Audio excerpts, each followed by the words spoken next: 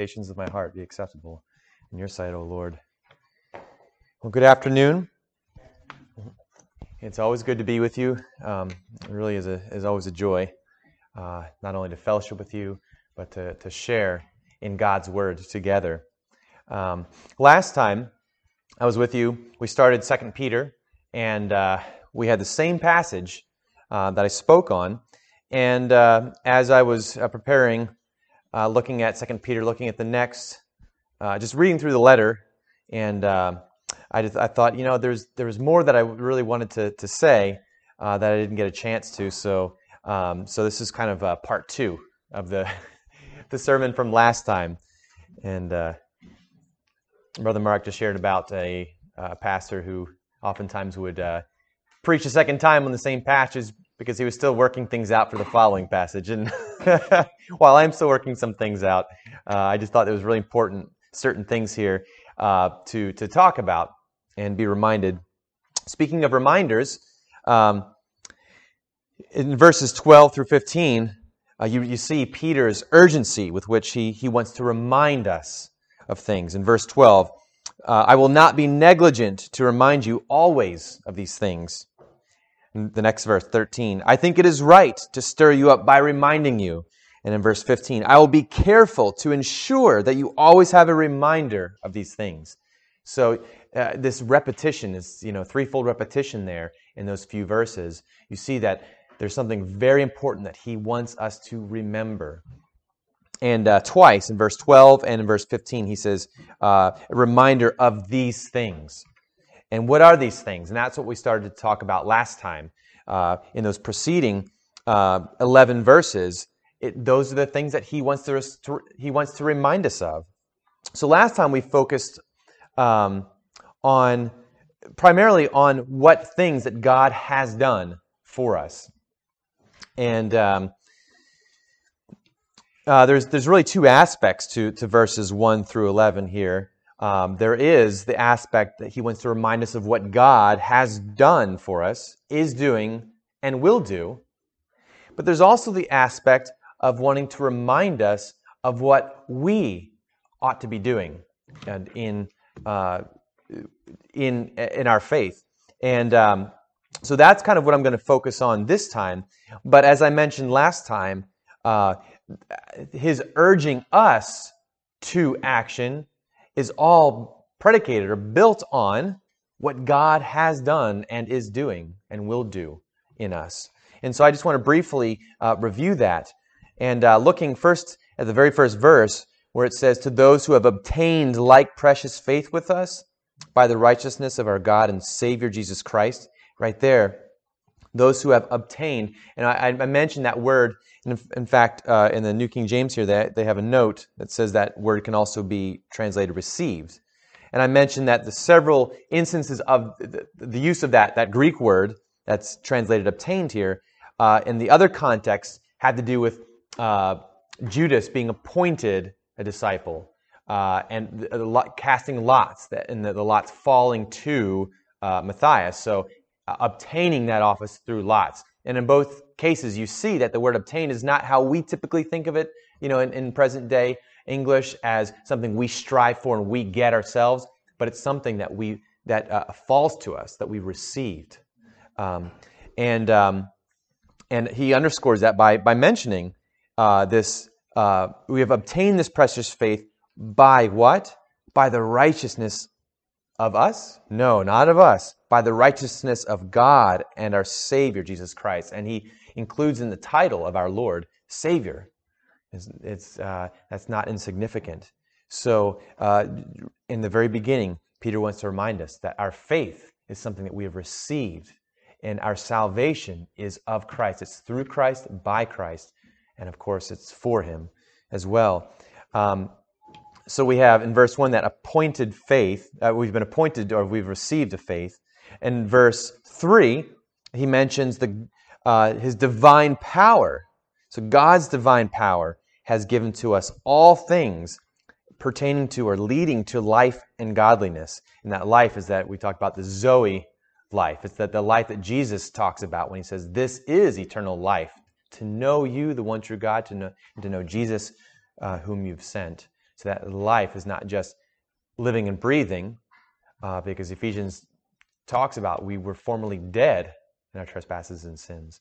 But the life he means here is that life in Christ, that we experience in Christ.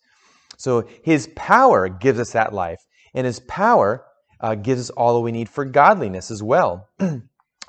Has given to us all things leading to godliness, leading to life, towards life and towards godliness.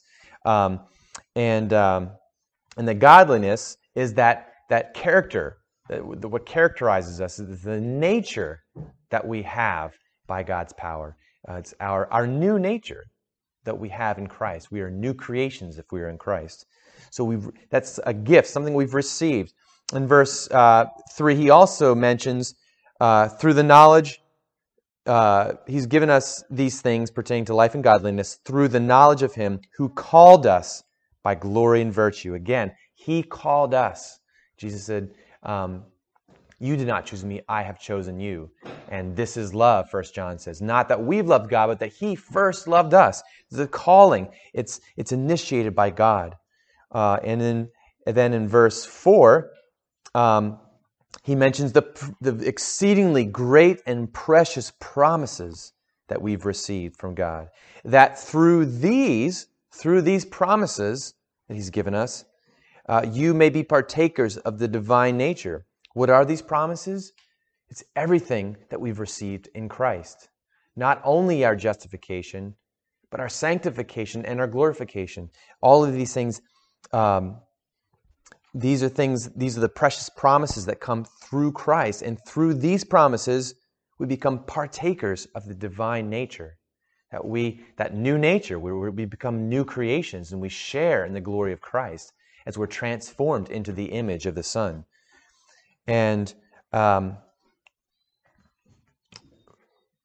we have almost to underscore these things, we have, as I mentioned before in verse 1, the title Savior given to Jesus Christ. He's our Savior. And then at the end of our passage, in verse 15, or verse 14 rather, he says, knowing that I shortly must put off my tent, verse 11. For so an entrance will be supplied to you abundantly into the everlasting kingdom of our Lord and Savior, Jesus Christ. So it's Jesus who saves. So that's the foundation for what we're going to be talking about next, and what the rest of the reminders that Peter is giving us here in this passage.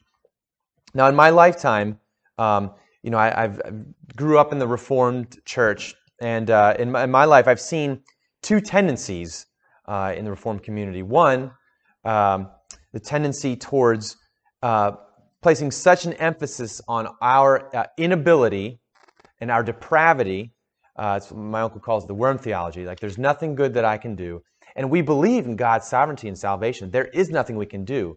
But sometimes there is such an emphasis on that what God promises us by the Holy Spirit in our sanctification process and in this transformation that begins now. Of course, it's not completed until our glorification, but it begins now. But sometimes there's such an emphasis on the one that we lose sight of that. And I remember, being in some circles where I just generally felt, I was thankful for my justification in Christ, but I generally felt hopeless because, man, I know I'm a depraved sinner. There's nothing I can do.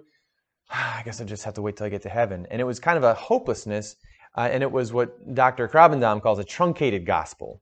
He always talks about the threefold gospel, and that's what we read in Ezekiel earlier in the service. God says, I will cleanse you of your filth. That's that justification. I will cleanse you of all of your filth. And he says, I will take out your heart of stone, and I will give you a new heart, a heart of flesh. And that is something that leads to a new life, to something that looks different. And then he says, and I will put my Holy Spirit in you and cause you to walk in my ways. So again, we see that it's God initiating, but there's something that does change. There's a different character in us when we have the Holy Spirit in us. And we can never forget the importance and the significance of that promise. That God has given us His Holy Spirit, and that we are not the same when we've been born again through Jesus. But there's the other error that I've seen, and I've been in some circles. This kind of some of the new perspective on Paul, where there is a reaction towards that, and so there's this kind of return to almost a works-based salvation, where our justification is wrapped up in what we're doing too, and so that you better make sure that you're not sinning, because if you sin, then maybe you're not in God's covenant, and it's an emphasis as such that it removes the justification that is through Christ, through faith in Christ alone. It is not based on our merits, and so there's those two errors. We always want to avoid those two errors. And I think as I've meditated on this passage, I've seen that the Lord, through the Apostle Peter here, really gives us the full picture. And He gives us, as he says, He gives us everything that pertaining to life and godliness. And so today, I'd really like to focus on Peter's what he urges us to do here. You'll notice twice he says, be diligent, or give all diligence. In verse 5, he says, for this very reason, giving all diligence, add to your faith virtue, to virtue knowledge, to knowledge self-control, to self-control perseverance, to perseverance godliness, to godliness brotherly kindness, to brotherly kindness love. So he says, give all diligence. And that diligence there, that word can also be translated earnestness, to be earnest. And it's that picture of having a desire for these things, and not being just kind of blasé about it, but Lord, I want these things. I want these things. And so in verse 5, giving all diligence, add these qualities to your faith. In verse 10, therefore, brethren, be even more diligent to make your call and election sure. So first I want to take a look at those qualities that he lists. So looking at verse 5, but also for this very reason, be diligent, be earnest, or giving all diligence, add to your faith. And then he lists 7 qualities. The first thing I want to note is, he says, but for this very reason. And what is that reason? Well, if you look at the preceding verse, he says, through these exceedingly great and precious promises, that you may be partakers of the divine nature, having escaped the corruption that is in the world through lust.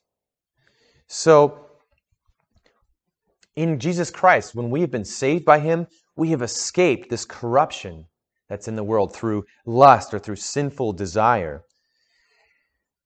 And this, as we heard read in Galatians a little bit earlier, in the Galatians passage, it said that it gave a list of the works of the flesh. And it said, we will not inherit the kingdom. For those who practice these things will not inherit the kingdom. In Colossians chapter 3, verses 5 to 7, it says, therefore put to death your members which are on earth, fornication, uncleanness, passion, evil desire, and covetousness, which is idolatry. Because of these things, the wrath of God is coming upon the sons of disobedience, in which you yourselves once walked when you lived in them. So there's a seriousness that Peter wants to remind us of, the seriousness of the corruption and the wrath of God that is coming because of that corruption. Later in that letter, this letter of 2 Peter, he speaks more at length about God's second coming and the destruction of the ungodly. But when we have that in mind, when we realize what we've been saved from, that is what ought to make us even more earnest to walk in the newness of life that has been supplied to us by the Spirit. So, for this very reason, be earnest to add or to supplement your faith or to furnish your faith with these 7 things. Now, I want to note that he begins by saying, add to your faith. And what did we say in verse 1? That the faith was something that we've received from him. It's a gift. So all these things are built on this gift of faith through Jesus Christ. And really, all these things will only come through faith. These 7 qualities only come through faith in Jesus. Jesus, all things begin and end with Jesus, including our faith and our sanctification. So if we start with the understanding that our faith is a gift from him, now let's look at what are some of the things that Peter's urging us to furnish our faith with. Well, it's interesting. Several of these things are in that list of the fruit of the Spirit that we heard a little bit earlier from Galatians. We have patience or perseverance. We have self-control, love. These are things that were mentioned as fruit of the Spirit. Now, fruit of the Spirit, well, if you have a tree that's bearing apples, where are those apples coming from? Did someone come and paste them on the apple tree? Probably not. They came from the tree. The apples come from an apple tree. And the fruit of the Holy Spirit comes from the Holy Spirit. Without the Holy Spirit, it is impossible to produce any of these fruits. And so we're reminded in that passage in Galatians that it's the Holy Spirit that produces these things in us. It's not us picking ourselves up by our own moral bootstraps or just trying harder, but it's recognizing that faith in Christ and the Spirit, His Spirit at work in us, that will produce these things. That's what gives us the encouragement and the that we need to live these things out, to let these fruits be born in our lives. So I want to just briefly take a look at each of these fruits here, these qualities. Add your faith, virtue. And virtue is, there's different ways, there are different translations translate it differently. Sometimes that word is translated excellencies. But I just wanted to bring to your mind Matthew chapter 5, verse 16. Because these virtues is moral character that shines, that is apparent. In Matthew chapter 5, verse 16, Jesus says, "Let your light so shine before men that they may see your good works and glorify" who? Glorify your Father in heaven. So virtue, true Holy Spirit-born virtue, will always point people to God, the Father. So it's not a virtue that is self-exalting, but it's a virtue that's God-exalting, Christ-exalting. And in 1 Peter chapter 2, verse 9, he says, "You are a chosen generation, a royal priesthood, a holy nation, His own special people, that you may proclaim the praises," or some translations say the excellencies, "of Him who called you out of darkness into His marvelous light." And that same word that's translated praises or virtues or excellencies is the same word that Peter uses here in our passage today. So the purpose of that virtue that Peter is calling us to is to point people to the Father, that they might give Him praise. That you might proclaim the virtues or the excellencies of who? Of yourselves? No, of Him who called you out of darkness into His marvelous light. It's a virtue that shines. So when we think of good works, we're thinking about those good works that point people to God. The second virtue he mentions is knowledge, or gnosis. And it's a knowledge When we think of what Colossians tells us, Colossians chapter 2, it says that in God, the Father, and of Christ, in whom are hidden all the treasures of wisdom and knowledge. So when we recognize the source of all knowledge, if Peter is urging us to add to our faith knowledge, where are we going to find that knowledge? We're going to find it in God, in Christ, and by pursuing Him. In 2 Peter, chapter 3, verses 16 through 18, listen,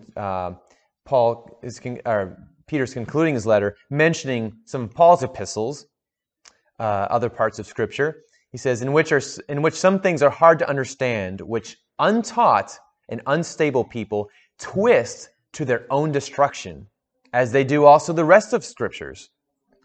You, therefore, beloved, since you know this beforehand, that there are going to be people twisting the Scriptures to their own destruction, beware lest you also fall from your own steadfastness, being led away with the error of the wicked.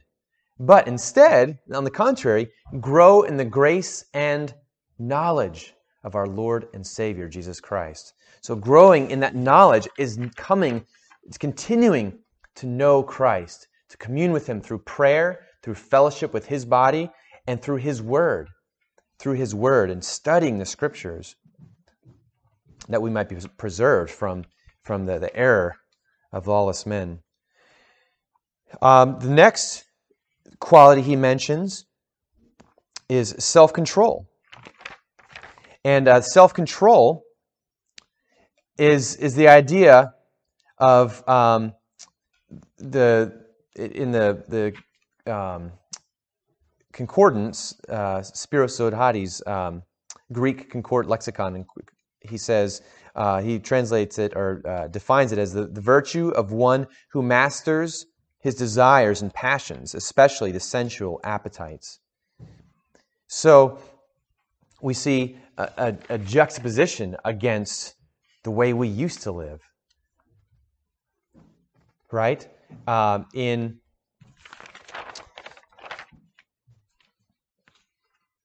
2 Peter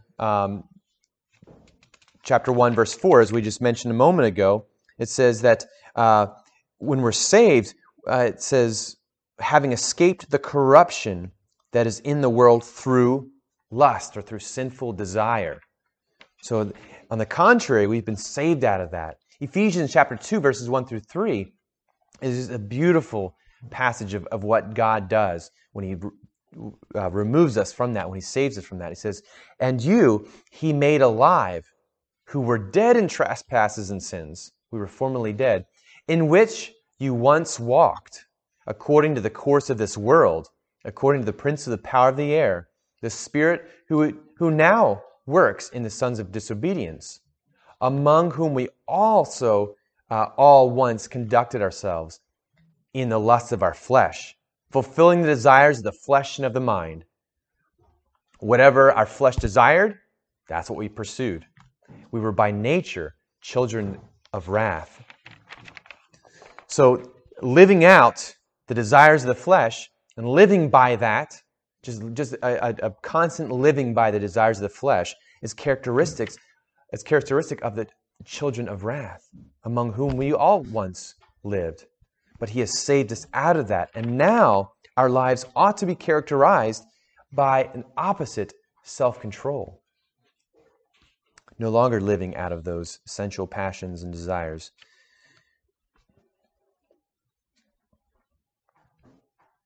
In the next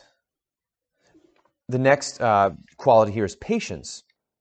Patience, which is an idea. Sometimes it's translated in other translations for this verse as well as other places in the Scripture. It's translated as perseverance or endurance, and that idea of endurance or persevering has the idea of we're going to experience trials, we're going to experience oppositions, we're going to experience hardships that will tempt us to just want to give up. But we're admonished to persevere, to have patience, That same word translated here, there's a couple of other passages that really flesh that out for us. It says in Romans 15, chapter 15, verse 4, "For whatever things were written before in Scriptures were written for our learning." Here it's connecting into growing in knowledge, right? Through knowledge, we become familiar with the Scriptures, that we, through the patience and comfort of the Scriptures, might have hope. Through the patience and comfort of the Scriptures might have hope. So the endurance, the patience that we receive through growing in the knowledge of the Scriptures leads us to have hope. In Luke chapter 21, verses 16 through 19, Jesus is talking to his disciples, and he's telling them what they're going to be experiencing, what they can expect. He says, "You will be betrayed even by parents and brothers, relatives and friends. They will put some of you to death, and you will be hated by all for my name's sake." Does that sound very hopeful? He says, "But not a hair of your head shall be lost." He says, by your patience or your perseverance or endurance that's motivated by hope, possess your souls. So this patience that Peter is urging us to is a perseverance, is an endurance that comes through having the hope that we learn of in the Scriptures through the gospel. And he says, adding to perseverance, godliness. Godliness, and I talked a little bit about that last time I was here. Godliness is the idea of devotion to God or piety, and that godliness, when we're characterized by godliness, there's a growing desire to want to commune with the Lord, to want to fellowship with His body, to want to seek Him in His Scriptures, to want to pray and draw near. And those are good things, because as we do that, we're transformed into His glorious image. We become more like Him. In 2 Corinthians, we're reminded that it was when Moses would spend time before the Lord, before the face of the Lord, that his face would be radiant with the glory of God. And Paul says in 2 Corinthians, "How much greater is the new covenant now that Jesus has come in the flesh and has completed His work? How much more, and given us the ministry of the Spirit, poured out the Holy Spirit, how much more glorious are we when we spend time with the Lord?" It says, "We, with unveiled faces, beholding the glory of the Lord, are transformed from glory to glory." So that godliness, there's a couple verses I just wanted to read here. He said in 1 Timothy, Paul reminds us, "For bodily exercise profits a little." When you exercise, when you do your running or jogging or lifting weights, these things, they're profiting your body. They're making you healthy. But godliness is profitable for all things, having the promise of the life that now is and of that which is to come. It's that idea of we're transformed in the glorious image of our Savior, and we experience the glory and the life now, and we also look forward to the glory to come. And that godliness, again, that comes through devotion to God. And that godliness should not be an outward conformity, and we always want to avoid just the hypocritical or a godliness that's just on the outside. The Pharisees were often Jesus' most harshest words were towards the religious leaders. He called them whitewashed tombs. Yeah, on the outside you might look nice, but inside you're full of dead man's bones. Your righteousness is not the righteousness from God. It's not a true righteousness. It's a mask. And so we don't want that kind of godliness, but we want a true godliness that comes through communion with Christ. And Paul warns in 1 Timothy chapter 6, verses 3 through 6, says, "If anyone teaches otherwise and does not consent to wholesome words, even the words of our Lord Jesus Christ, and to the doctrine which accords with godliness, he is proud, knowing nothing, but is obsessed with disputes, and arguments over words, from which come envy, strife, reviling, evil suspicions, useless wranglings of men of corrupt minds, destitute of the truth, who suppose that godliness is a means of gain. From such withdraw yourself. Now godliness with contentment is great gain. And there is of course, there's the prosperity gospel, which was alive and well in Jesus' time. If you're truly blessed, you'll be rich. And so those who are wealthiest were most highly regarded because they must be the most righteous because they're the most blessed by God. And it was just looking at this outward blessing of riches. And God made clear that that's not, that wealth does not equal righteousness. And of course, we see some of that in the prosperity gospel. But there's even another type of prosperity gospel that's infected the evangelical church in our nation, with this idea that if you just do the right things, if you're godly, then you'll be blessed, whether it's financially or whether it's just with a life of ease or that we do these things so that we can get certain things in life that we want. And the scripture makes it clear here that this godliness is not a means towards something else. It's just a true devotion to God and a love for Him and wanting to be near Him and be like Him. Then we have, after that, this brotherly kindness, brotherly love. Philadelphia, the city we're in today. The city of brotherly love. And, of course, we know that brotherly love is impossible apart from Christ. That love is born of God. And if a man does not have God, he cannot love his brother. And in Romans 12:10, the Lord reminds us, be kindly affectionate to one another with brotherly love. And what should it look like? He says, in honor, giving preference to one another, counting others more important than yourselves. So that brotherly love that we're called to is really putting others above ourselves. And in 1 Peter chapter 1, he says, since you have purified your souls in obeying the truth of the gospel through the Spirit, in sincere love of the brethren, love one another fervently with a pure heart. So it's a love that puts others first. And then he ends, the last quality here is love, all right, the agape love. And this is a love that is not of the world. We love because God first loved us. That's right. And this is how we know that we've been born of God, because we have love one for another. This is how we know we've passed from death to life, when we have love for the brethren. In 1 John chapter 4, verses 9 through 10, in this, the agape of God was manifested towards us, that God sent His only begotten Son into the world, that we might live through Him. In this is love, and this is agape. Not that we loved God, but that He loved us and sent His Son to be the propitiation for our sins. Romans reminds us that God demonstrated His love for us in this, that Christ died for us while we were sinners. That's right, while we were His enemies. And so we're called to love in the same way. That is an impossible thing.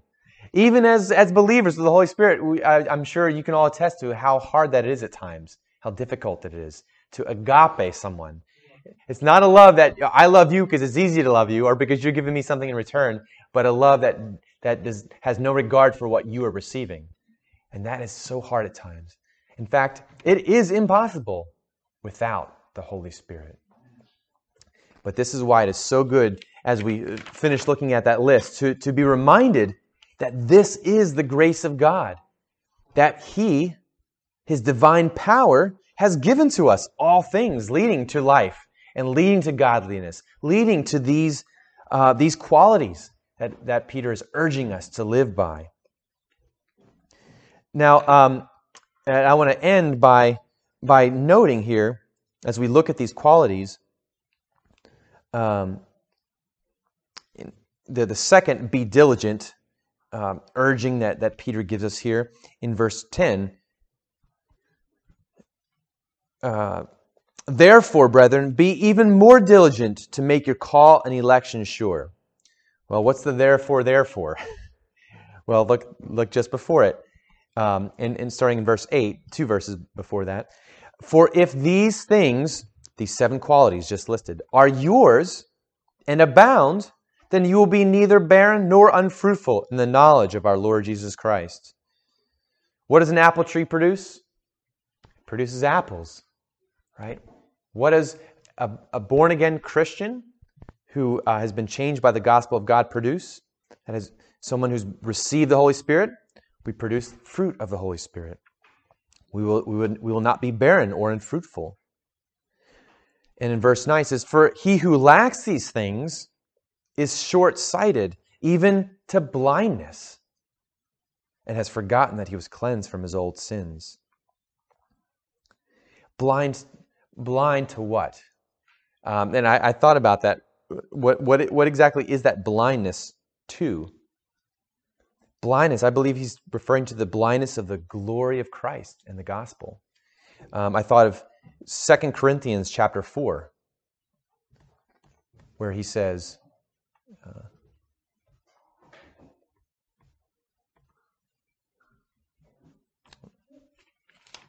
I apologize, I don't have it here.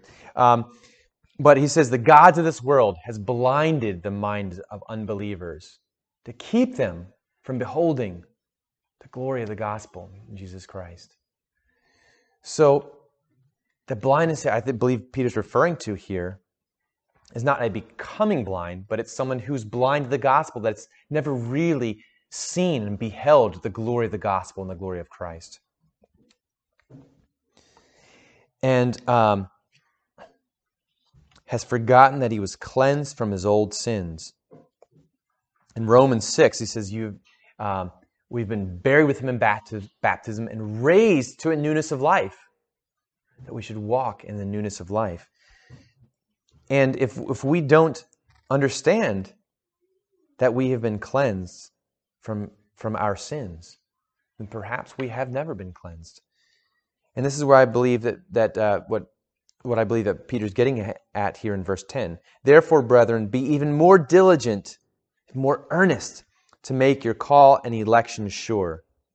Now, we just spent, the first part of the sermon looking at how our salvation is not something that we work, that we earn, that we generate, but it comes from God. And he says, be diligent to make your call and election sure. If you've been called and you've been elected, well, that's something that God has done, right? So are we working our calling and our election through these things? No, but we're demonstrating the fruits of it. We're showing that God really has called us and has elected us, and that His Holy Spirit is in us, and that His Spirit, the Holy Spirit, is working in us. And so we ought not to treat these things as just it'd be nice if maybe I could be a little more loving, or maybe if I could have more endurance or perseverance. But these things are essential. And they're not produced by us, they're produced by the Holy Spirit. So if you were to you look at your life and you find that these things do not characterize your life. Not that you're perfect, because it's still a striving. That's why He's urging us to it. But if you find that none of these things characterize your life, then perhaps you need to call out to the Lord for salvation and say, Lord, I want to be saved. But if you have been saved, if you know the glory of the gospel of Christ, then be earnest. Look to manifest these things by the power of the Holy Spirit. Look to exercise these fruits, these gifts of the Holy Spirit here, these gifts of the gospel.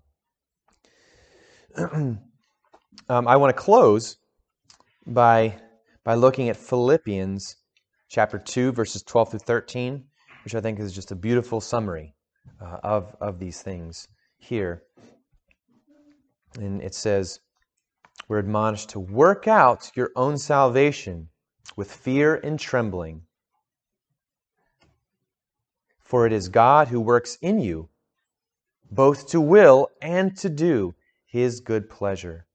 So there we have really everything that Peter's been talking about in this whole passage here. That we ought to work out our salvation with fear and trembling, recognizing what a great salvation we've been given, what great and precious promises we've been given, and from what terrible wrath to come we have been delivered. And as we do that, this ought to catapult us into working out our salvation through adding to our faith virtue and knowledge and self-control and perseverance and godliness, brotherly kindness and agape love, knowing that it's God working in us, not only to desire it, to be earnest, but also to do it for His good pleasure, that He might be glorified. And that brings us full circle to that Ezekiel promise, right? God is doing this for His great name, that He might be glorified. It is for that reason that He's washed us sprinkled us with clean water, made us clean, cleansed us from our filth. It is for the glory of His great name that He has taken out our heart of stone and given us a heart of flesh. And it is for the glory of His great name that He has given us His Holy Spirit and given us the power and caused us to walk in His ways, to walk in godliness. So, as Peter reminded us, so I remind you and remind myself to be earnest, to add to the faith we've been given these fruits of the Spirit that come from Him. Let's pray. Dear Lord, we thank You so much for Your great salvation. We thank You for the great and precious promises of Your gospel. We thank You, God, that You have delivered us from the domain of darkness, that You have made us alive when we were dead in our trespasses and sins, following the course of this world.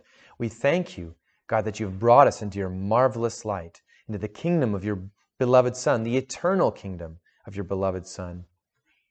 We thank You, God, for giving us the great gift of Your Holy Spirit to dwell in us and to work these fruits that show that we are Your workmanship, created in Christ Jesus for good works, that we might walk in them.